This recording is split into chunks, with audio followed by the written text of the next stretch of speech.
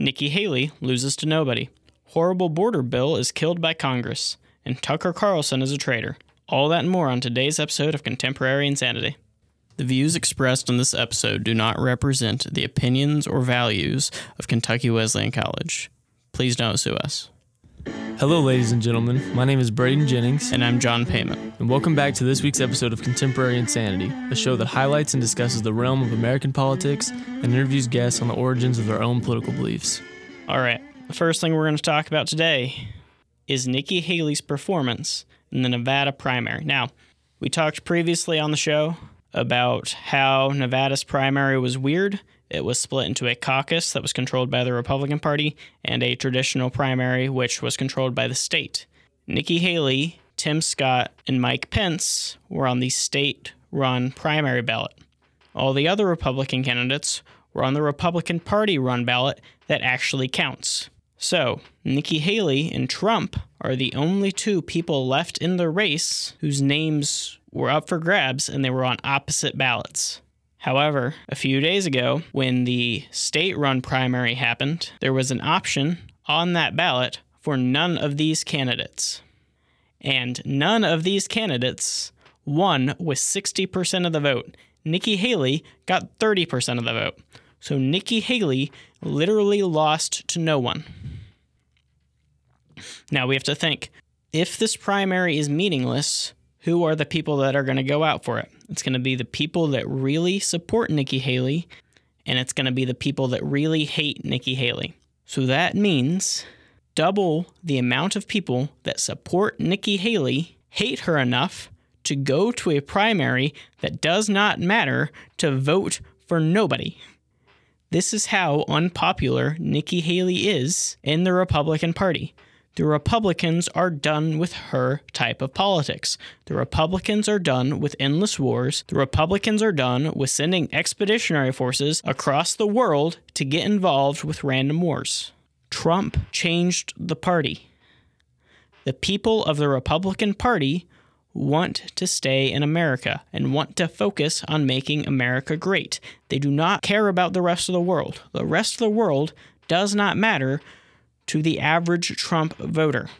Nikki Haley is running on Ukraine. Republicans don't care. That's not a war that has any value to the average American. If Russia wins the war, it stops there. Putin does not have the capability to fight a NATO power, even without America getting involved. Europe alone could beat Russia. The average American does not care about the wars in the Middle East. Ron Paul's Tea Party movement forced Republicans into that change. We do not care about wars for oil. We do not care about nation building around the world. We care about America. And Trump's platform is to care about America, but to also not be an isolationist, which is important. If you're an isolationist, you show the world you're weak. Trump is bringing back Reagan-style foreign policy. He is bringing back negotiating when possible, striving for peace, and bombing people when they need it. Most of the time, people don't need bombs. Most of the time, you can get what you want from other countries by negotiating with them and keeping that threat of I'll drop a nuke on your head if you do something I don't like. That was Trump's foreign policy.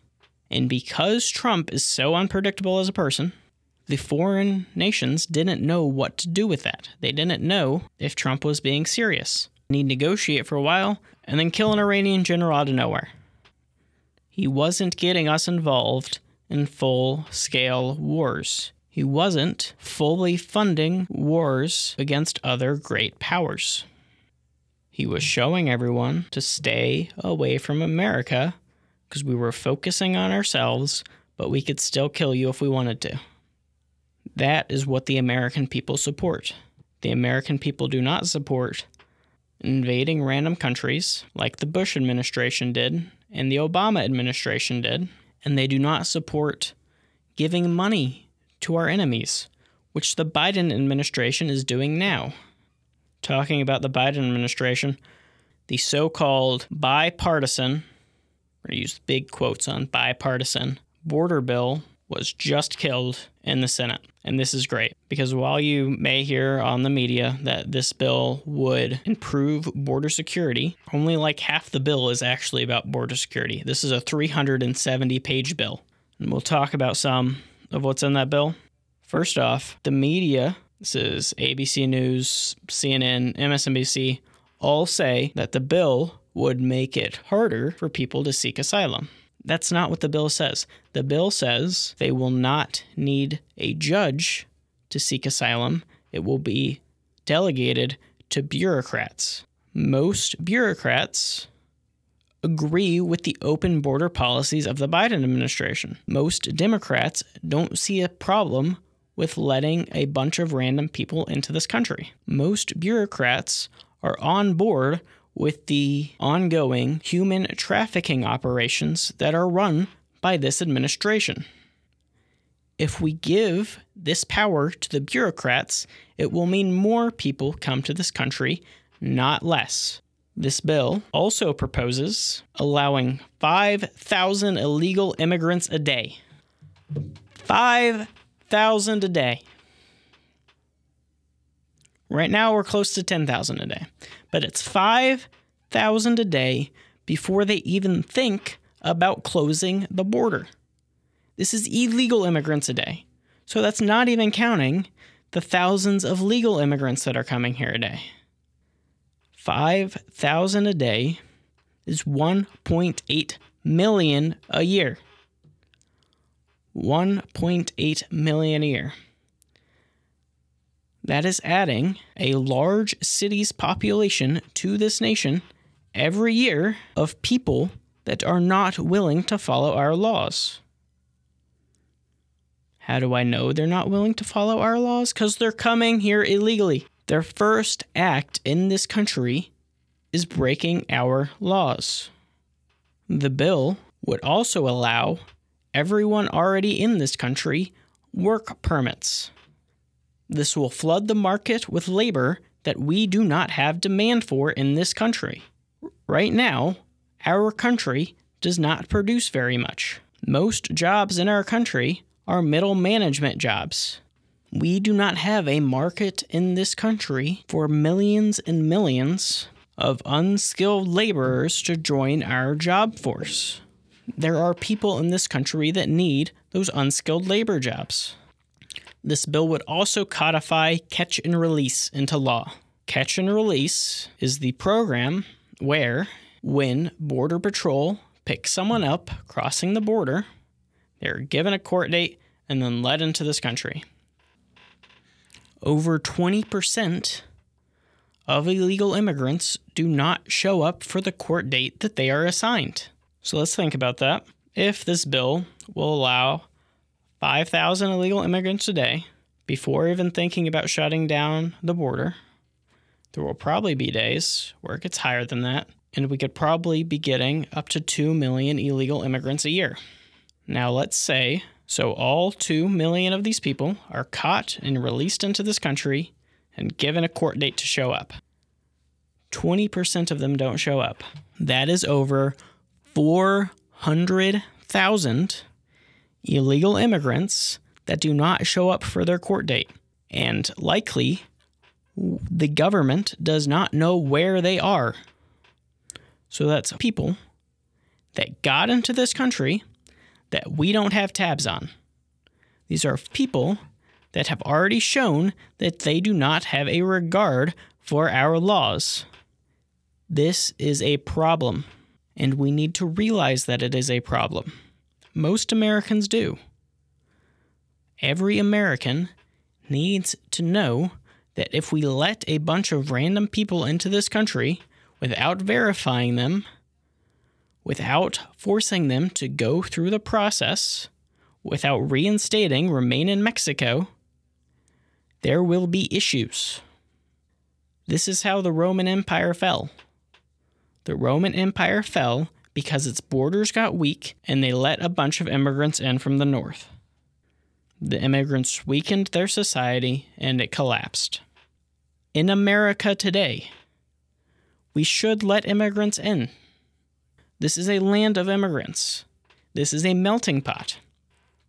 But we need to control the amount of immigrants that come in, and we need to make sure that they assimilate to our society. If they do not assimilate to our society, it will cause problems. People with two different cultures cannot share the same land. This is a lesson we have learned time and time again throughout history. We cannot be 100 different Americas under one government. We need to be one America under the government. This bill also, instead of protecting our border, gives $60 billion to Ukraine to continue their war. $60 billion to continue a war that has no end in sight. And America will not give them an end. We will not tell them that we are cutting them off. We continue to send money. We have sent them hundreds of billions of dollars. We will not tell them this war needs to end. This money we are sending them is skimmed off the top. People make themselves rich. Zelensky's wife goes on a shopping spree in the middle of a war. Some of this money is also going to prop up the Ukrainian private markets. We are subsidizing Ukrainian companies with your tax dollars. This isn't something that can go on forever. This is something that needs to end. This is something that threatens to escalate into a greater war that no one wants. No one wants a World War III. No one wants their sons and daughters sent over to Europe to die. We should not be cheering on escalation. We should not be cheering on war. We've done what we can for the Ukrainian people. Now it is their war to fight. If they can win it, they can win it. If they can't, they can't. Our main priority should be to keep peace. If we keep peace, we can build prosperity at home. When we aren't sending our money to the four corners of the earth, we can keep it in America and we can make our economy stronger. This bill also gives $14 billion to Israel. Israel's government runs at a surplus. Israel does not need our help. Israel is in a war with a tiny terrorist group within its own borders. We don't need to be buying Israel bombs. They can do that themselves. They can put themselves into debt. It is not an American issue what is going on in Israel. We are also giving $10 billion to Gaza. So we're effectively funding both sides of this Israel-Gaza war. And you can say in Gaza it's for humanitarian aid, but the government in Gaza is Hamas. If you give them stuff, Hamas takes it, and we are supporting their war effort against Israel. We cannot support both sides of a war. We shouldn't even be supporting one side. Why are we supporting both? It makes no sense. They're throwing away your money. It also gives $4 billion to Taiwan. Is Taiwan America? No. Why are we giving them money? Again, makes no sense. They make our computer chips. We have the capability to make them here. We can move factories here, but we don't. The globalist agenda being pushed by the people in power is weakening America. We are raising up the rest of the world while letting ourselves sink. This isn't a coincidence. They believe in one equitable world. One world where everyone has the same outcome. If everyone has the same outcome, it's not going to be good. If we try to give everyone in the world the same outcome, everyone will suffer. And when you listen to them, that is their plan. A quote from one of their ads that went viral was, "You will own nothing and you will be happy." Because you won't understand anything else. You will not own your house. You will not own your car. You will not own the things you use on a daily basis. You will rent them. You will borrow them from the government. And you will think that is normal, and you will be happy. Speaking of foreign war, the entire media has called Tucker Carlson a traitor to his nation for interviewing Vladimir Putin. Now, I'm not really a fan of Tucker Carlson. I've never really watched his videos. I've seen a few of his X videos with interesting people, but I don't agree with most of what he says. However, he is a journalist. Journalists are allowed to do journalism. Part of doing journalism is interviewing people from opposing viewpoints. During World War II, a journalist interviewed Hitler. American journalists have interviewed Putin before. We are not actively at war with Russia. There is no reason why we should stop a journalist from doing journalism. And everyone is losing their mind over this. I've seen some people on Twitter call it the next stage of Putin's interference with Trump. Welcome to an election year. They're bringing back Trump-Russia collusion, which is a form of election denying that is okay. It's all nonsense. It's all complete nonsense. Stopping journalists from pursuing their stories brings us one step closer to complete censorship. And censorship does not have to come from a government level. You can have community censorship, where people are censored just by being unpopular, so they are widely kicked out. This is the tyranny of the majority. If the majority opinion, a pure majority opinion, is allowed to persuade, the minority is oppressed by the majority. In a free society, like America is supposed to be, we are supposed to allow the minority opinion to have a voice. This is why our government is set up in the way it is. This is why we have an electoral college. This is why we have a Senate. The average American does not want to be held down by the big cities, by the big population centers, where these bad ideas fester, where bad ideas have festered forever. Something to keep your eyes on this week. The hearings are currently going on in Trump's Supreme Court case. This is the case where he was kicked off the ballot in Colorado, so he brought it to the Supreme Court. Now, this could go in a few ways. One, the Supreme Court can completely side with Colorado. I don't see that happening. I don't see them saying, yes, Trump did take part in an insurrection, therefore he can't be on the ballot. That is not a logical position for the Supreme Court to take right now. That would destroy their credibility with everyone. They could also take the I don't want to get involved road and point to the Constitution and say, states have final say. Now, this would have consequences. If states have final say, what's stopping Republican states from pulling Joe Biden off the ballot? What's stopping a state from taking both people off the ballot and having RFK win magically? While the Constitution does say that states have the right to administer an election,